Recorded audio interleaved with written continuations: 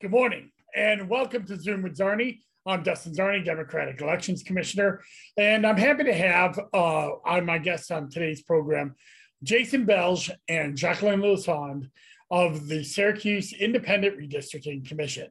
And they are revealing on today's show their draft maps for the city of Syracuse redistricting. This has been a long process that has been going on for months.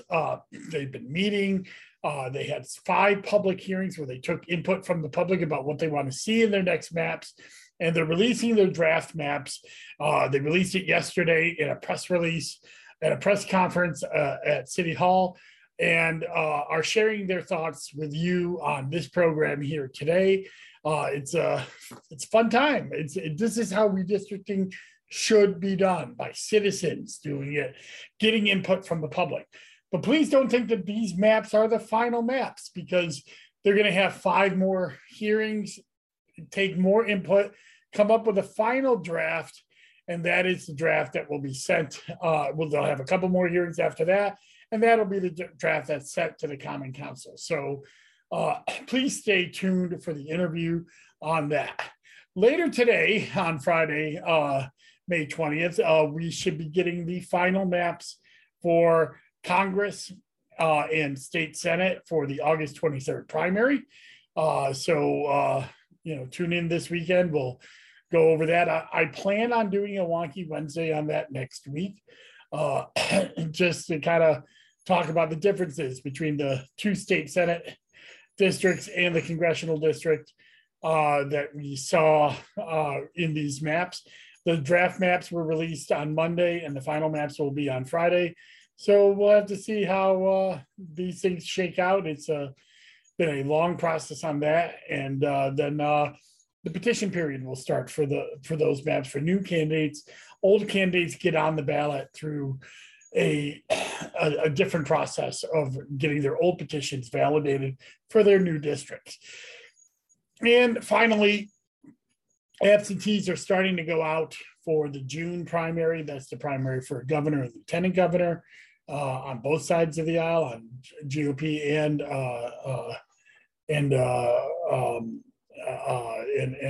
Democrat. So, if you need an absentee, go to onvote.net and request it. We will send it to you, and that'll be what we're looking for.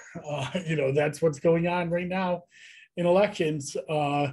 And so there's, city maps being drawn, going to see some Senate and congressional maps being finalized. Primary for governor and lieutenant governor are starting, and that'll be in June.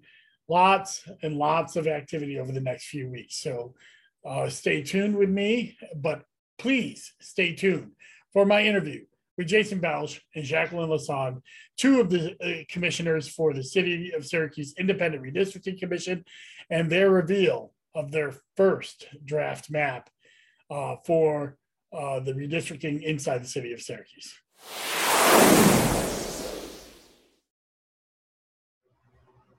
And I'm very happy to have my good friends Jason Belge and Jacqueline Lasonde of the Syracuse Independent Redistricting Commission joining me on Zoom with Czarny. Jacqueline, Jason, thank you so much for coming on today.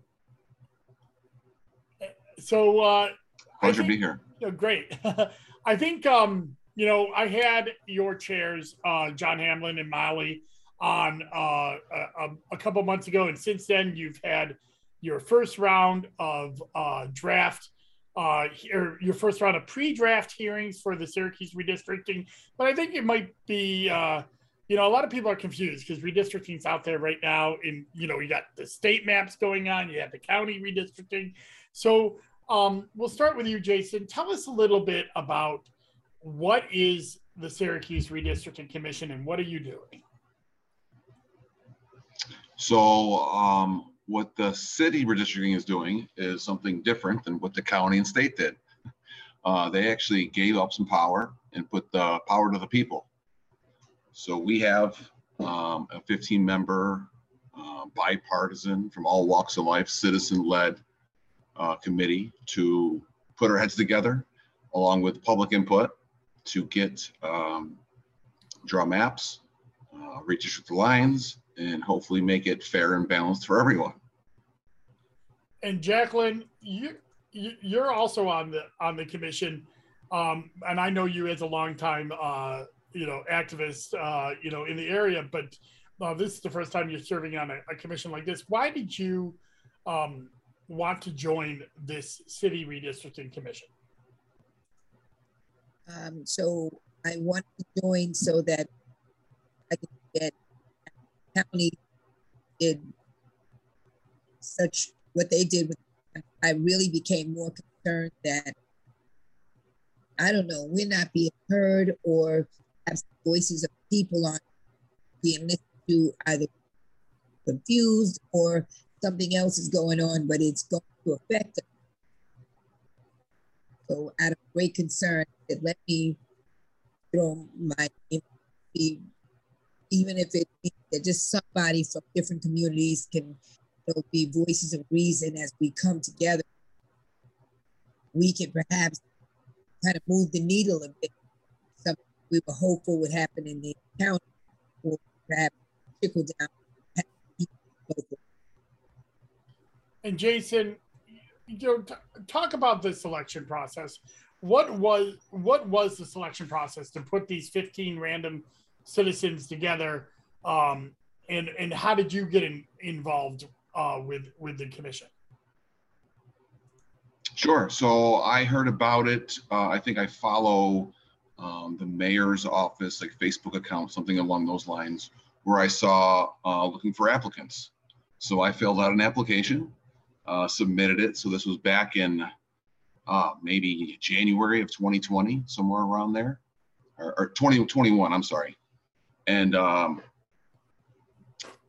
I found out 6 months later that 7 names were picked out of a hat.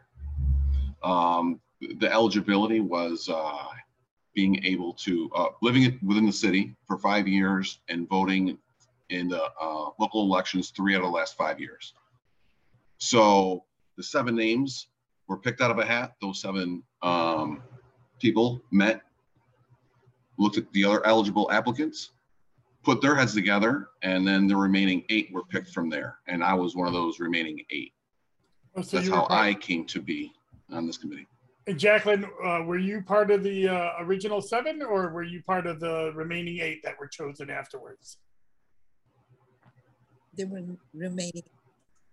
So that's, I mean, that's different about this commission than the other commissions, is that you weren't appointed by politicians. They didn't put you in there. There was the random selection of random citizens at the beginning, and those citizens picked the rest of you to kind of balance out the commission based on geography, race, all of the other factors that we have, right? And that, you know, and that's how that's how the commission was formed. So, Jason, the commission has just, we're going to talk about that. Yesterday you released your maps, your draft map, but let's talk about how we got to that process. So what happened after you became the commissioner? What have you guys been meeting for almost a year now? What have you been doing? How have you taken your approach to this process?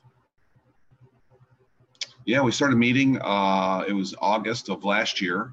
It started off as every other week, and it was the beginning, let's say the beginning 5 months or so, or beginning 4 months was more of our in-house, what are our goals? What do we want to accomplish? Without even looking at a map, without looking at the census, without doing any of that, we wanted to make sure our goals were aligned, which now that we came up with a map, I think our goals were very much aligned since the beginning. We stayed true to our values. We wanted to be open, fair, balanced, all those good buzzwords.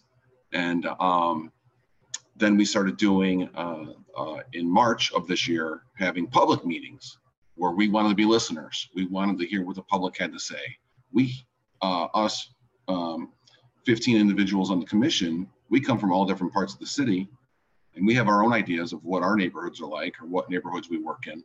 But we wanted to hear from the public themselves. So they gave us additional ideas. And then after those 5 open meetings, we then put our heads together again. And through the different ideas from the public and ourselves, we started the process of grouping up neighborhoods and getting in with some of our, again, our values of being open, honest, transparent, contiguous boundaries on for the districts, things like that. So we started putting our goals together, getting our ideas together, and putting that onto paper. So that just happened about a week and a half ago, 2 weeks ago, with different drafts, and we voted on it, and then we finally released it, and I think we're very happy. Yeah, we're gonna show those maps in a second, but Jacqueline, I wanted to get your thoughts about the process so far. What are some of the things that you you have done over the last few weeks with this, months with this, almost a year, and what was your impression of the process? So we did have the long meetings, and it was sometimes in person, sometimes not. So the process, early on, we understood that this is a 10-year kind of, we need to pressure or the enormity of the situation. We understood we needed to get it right and make sure that we had access to the public, and they certainly had access to the meetings, understand what, as much as they could, what this process was going to be about. The call and response, us just listening. So it was, this is only round 1, and Jason's right. So when the map came forward, there were, again, we're concerned of how the public is going to view it and how we need their input. It's important to have their input so that we're not kind of guessing at what their concerns will be. So it's, it's been a process. Myself, I've been hitting the streets. So in addition to running a food pantry, all the flyers that we make are trying to be just bite-sized, interactive, kind of getting people to think about it and to understand it without intimidating them with processes and work over their heads. And so we now have to go old school. Besides Facebook and all the public domain, we get the flyers out. I visit, my personal input is to visit the churches and, half a minute feel on why this is important, to come out and let's hear your concerns and your voices. And so it's, it's been a process, and we all are taking it so personal because we want the input and we want to interact and get it right, basically. Well, I think it's been a long process getting to this point. So I think we should not wait any longer, and let's reveal the draft map that your committee came up with. I'm going to share my screen here. And here it is. This is the new map for the city of Syracuse. At least this is the draft map. Jason, talk us a little bit about this. What went into drawing this map? This is a little bit of a change from the old map. What did your committee decide? Why did you decide that that you've made some changes to the old map? What changes did you make, and why? So the first biggest one you'll see is in District A is a minority majority map, or district, I'm sorry. Yeah. So about 54% of the population in District A is African American, which we are proud of, which we are voted on, which we got public input for. We didn't have to do that. We chose to do that. So that was our kind of building block. Now, we had some different versions of that minority majority district, but that was our building block there. And then we kind of started working around it. We wanted to keep it like neighborhoods together, kind of like buddy neighborhoods. So for instance, in District C, it would be Washington Square with the north side. In District D, it would be Strathmore with Eastwood. District E would be the university neighborhoods. And then in District B, the main feedback we received from District B was putting Strathmore with Tipperary Hill. And then along with District B, because it is the largest, when you look at square miles wise, it's also putting downtown with Franklin Square in the Inner Harbor. So those were the kind of our buddy neighborhoods, if you want to say that, and then kind of just started building around that, and it's a domino effect. You start drawing a line here, it affects the line across the city. So kind of working with it, a lot of trial and error, but that's kind of like the building block, I would say. So Jacqueline, let's talk about District A. I believe this is the district that you would live in if this district, I think if I remember that correctly, maybe I'm wrong, because I just got this a few minutes ago. I'm looking at it brand new like everybody else is. But, you know, Jason talked about how District A, one of the things that the commission wanted to do was have a majority minority district or a majority black district, which is what District A, you know, he says is. But tell us a little bit about District A. What was that like for you? What is District A? Why is this such a big change? Why was it important to make this change? So as we've been pointing out, it is a draft map, but it was important to try to get this right in terms of the shared interest. And so for instance, the Strathmore folks, they came and they did share concern that they, as far as common interests, they shared more with other districts than they shared with yes, I am in District A. And so that did make sense to kind of figure out how not to make it such a, not to lump everybody together, in other words, and make it where it can be sensible, yet kind of put them to wherever they would share more interest. And as far as our District A, it's important in terms of the voting block. We kept hearing the focus of being mindful of the fact that if you kind of water it down or kind of, in other words, crack it up, it would have the same or similar effects such as the legislative map had, which was that whole building block of the vote would be scattered, you know, hither and yon and in different directions, and the power of the vote wouldn't be centralized. So it's, you know, we're hopeful that others will, people from District A will come in and when we have these meetings again starting Sunday and share their voice on what they see. But I thought for first try, it seems like it appears like we're listening, and it's really different. You're right. It's different from what we've had or what was already there in place. So we're hopeful we were respectful of the fact that trying to keep that voting block and shared common interest together, and encourage more people to obviously to at least get out and vote, because this is what happens and we are listening. And Jason, why don't you talk a little bit about District B?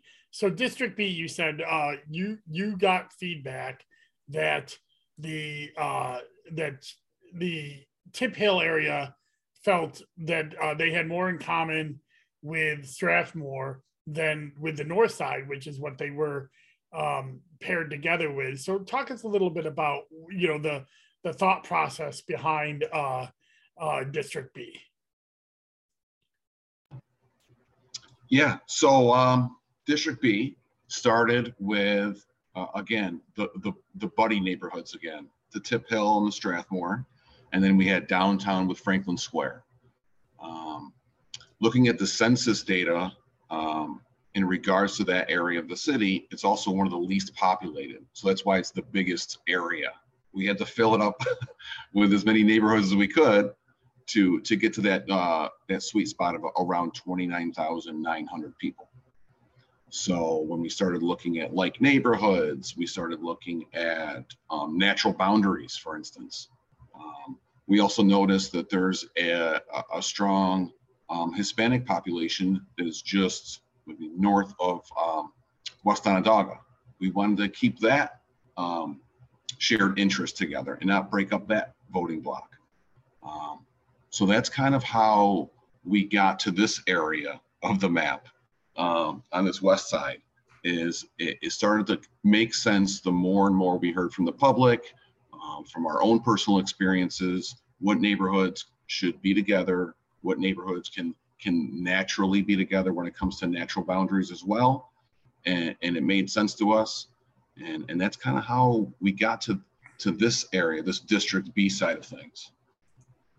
And Jacqueline, I'd like you to talk about District C, the north side. I know there's been a lot of discussions about the north side because it is the most populous area and densely populated area in the city. And it was the area of the old map where it was overpopulated. And it looks like you made some pretty big adjustments to the north side and gave it its own district. So what was the thought about that? Well, from different conversations, because we didn't get a lot of public participation, but from the conversations we did have, and what we knew about it being the New Americans and those areas, they were, again, they felt like the shared interest, the reality that there are things that they have concerns about that perhaps District B or even A don't necessarily see as top on their issues or things that they would push for their local representative to champion. So it just seemed to have made sense that the languages, the churches, the things that they kind of center around anyway and coalesce around would perhaps be something that we don't take from them, but actually lean in and try to keep intact for that particular district, because it is diversified, we'll say, in terms of the different languages, the different cultures, and the shared interest that they feel a representative of their choosing could better champion for them. So yeah, it does even see on the map that it does, that probably stands out the most as a district that kind of, the lines seem to have been moved around to try to accommodate those requests and at least the concerns that we were seeing.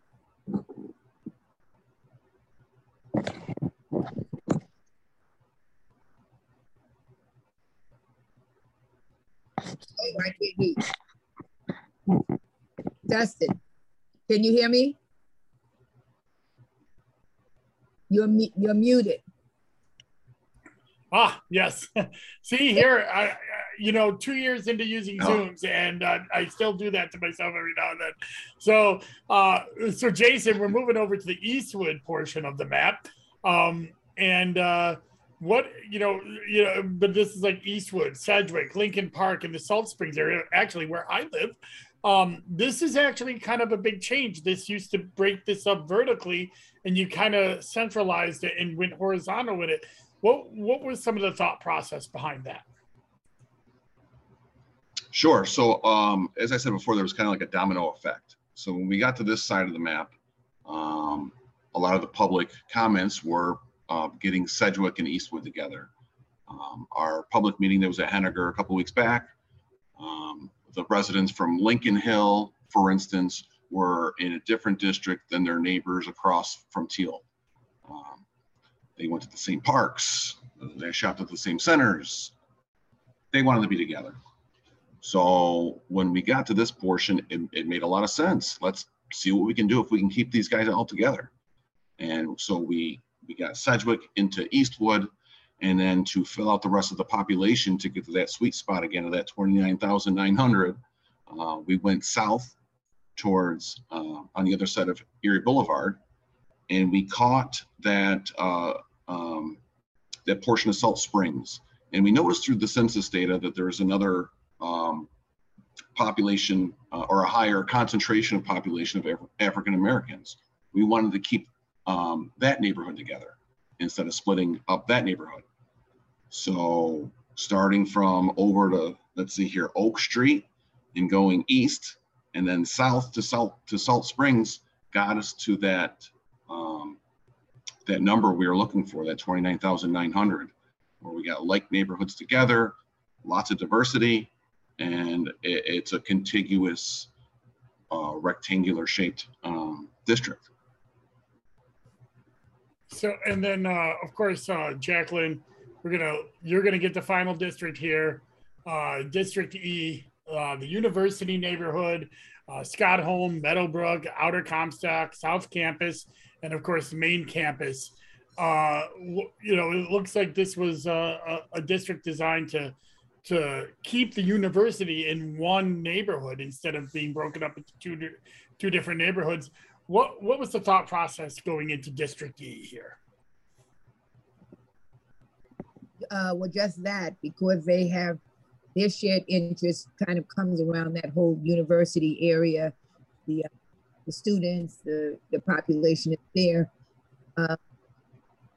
The one or two people that did come, and at least the comments that I was at least receiving was more like, we share more interest and more concern about what's going on in this area, in this neck of the woods, in and around that university area.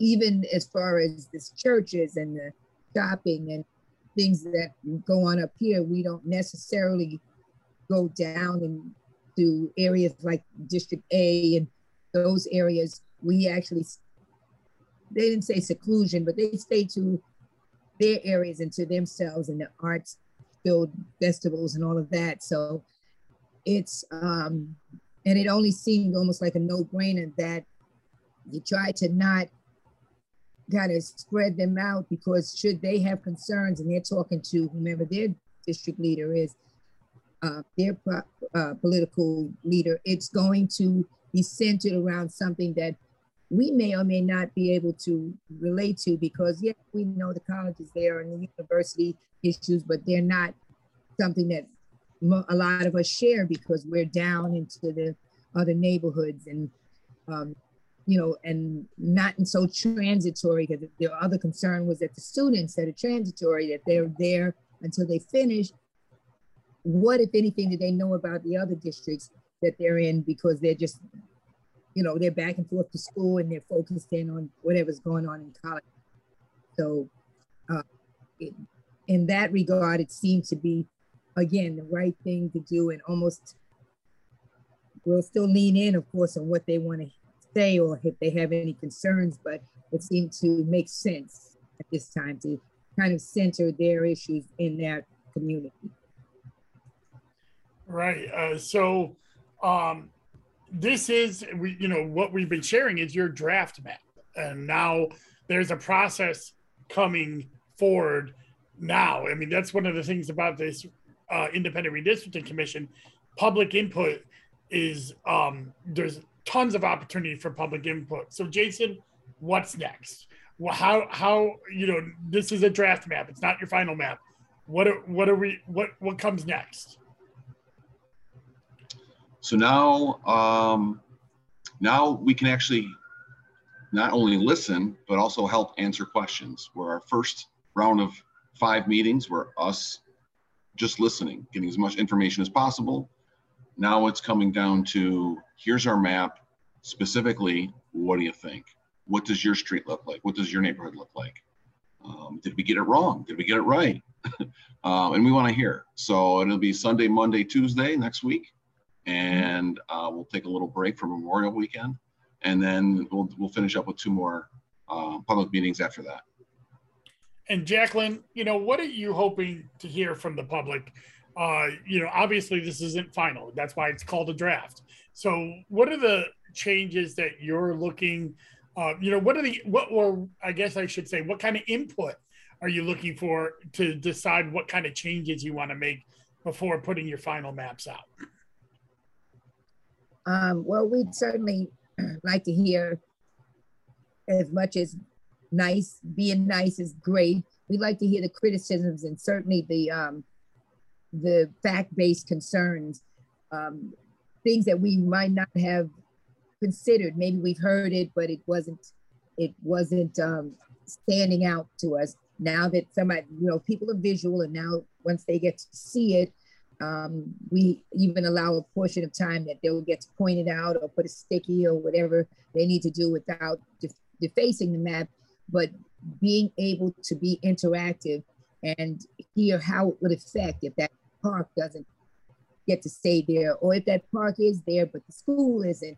So we're hopeful that now the public will, now that they'll have something visual, they'll get to really be able to envision themselves in that space and what they do or even don't like about it. And then, of course, based on something, fact-based, something as the why, because we're there for the why. If you like it, why?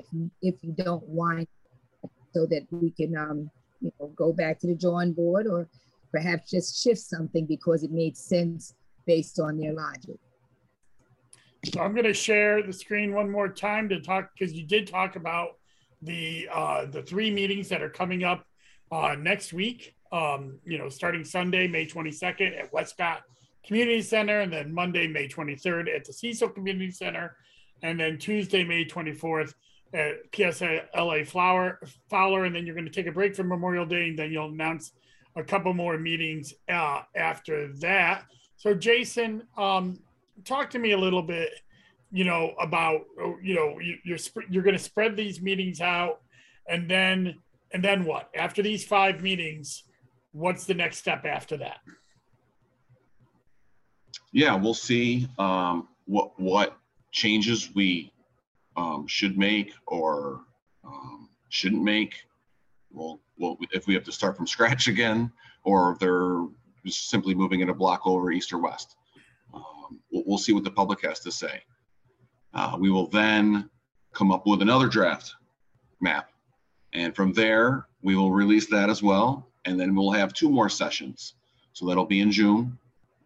Dates to be determined, but it'll be 1 meeting north of 690, 1 meeting south of 690 to hopefully get the final fine-tune map questions, concerns, changes, anything possible that we can possibly do. We're going to listen to it, and we're going to see if we can do it within the law, of course.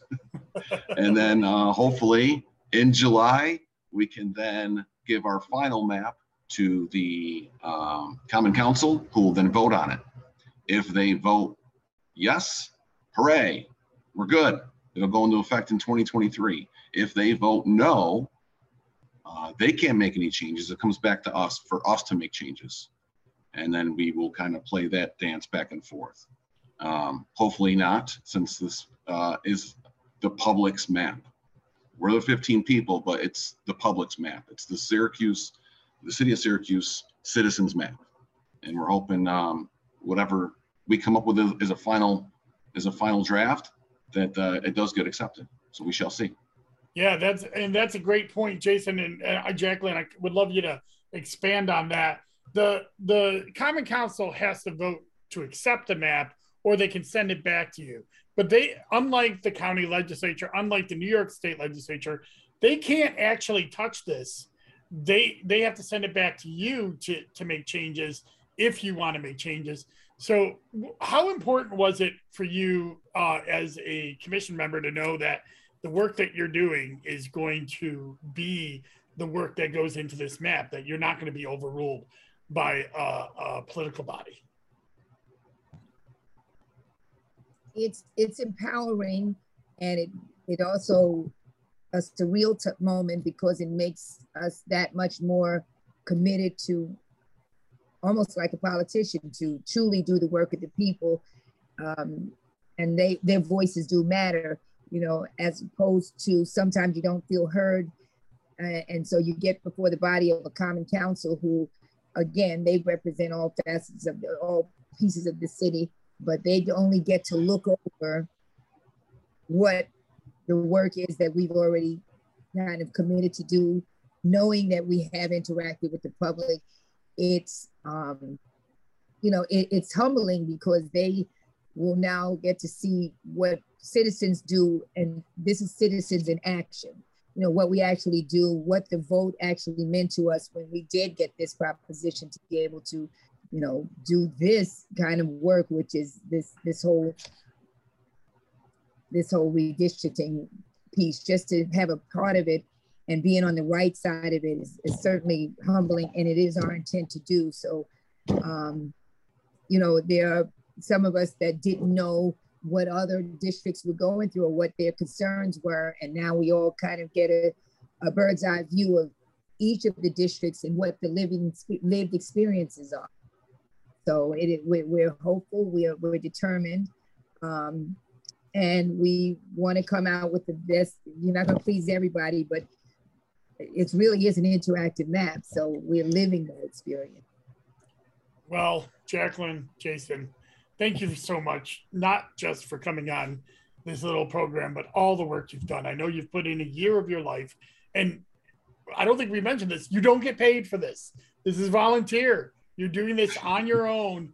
And not only is it volunteer, you're barred from running in these districts for 5 years. You can't, if you had political aspirations, you couldn't do this. So you're really doing it, for the good of the citizens of Syracuse and the good of democracy. And I want to thank you, and I thank the entire commission. But again, thank you so much for sharing your thoughts, for doing this work. It's the public's map. They're going to have their input. I'll probably have something to say at the meetings too, because I can't keep my mouth shut. But I'm a Syracuse resident, so but I got to tell you, I'm so proud of what you guys have done, and ladies, and just in all the work that you've put into this. So thank you again. Thank you, Justin. Yeah, thank you. And and next week, I will have on my program Jessica Hess of the Syracuse Women's March. We'll be talking about the possible ending of Roe v. Wade and the protections for abortion that might be coming down from the Supreme Court in the next few weeks. We'll talk about the draft memo that was, or the draft ruling that was released, and how that has energized her movement and her organization and what they are doing to get people involved. So I hope you tune in for that. I also hope that you keep yourself safe by remembering that, COVID-19 is still out there. It's in fact, at very high transmission rates in our county, one of the highest in the nation. So please get vaccinated. Please wear your mask indoors. It's optional. It's not by law, but if you wear an N95 or a KN95 mask, it's proven to protect yourself and protect your own family. The more we can end this transmission, the better we can get on with our lives and get back to something approaching normal maybe this summer. So consider that, and thank you so much to my guests, and thank you so much for being here. Bye-bye.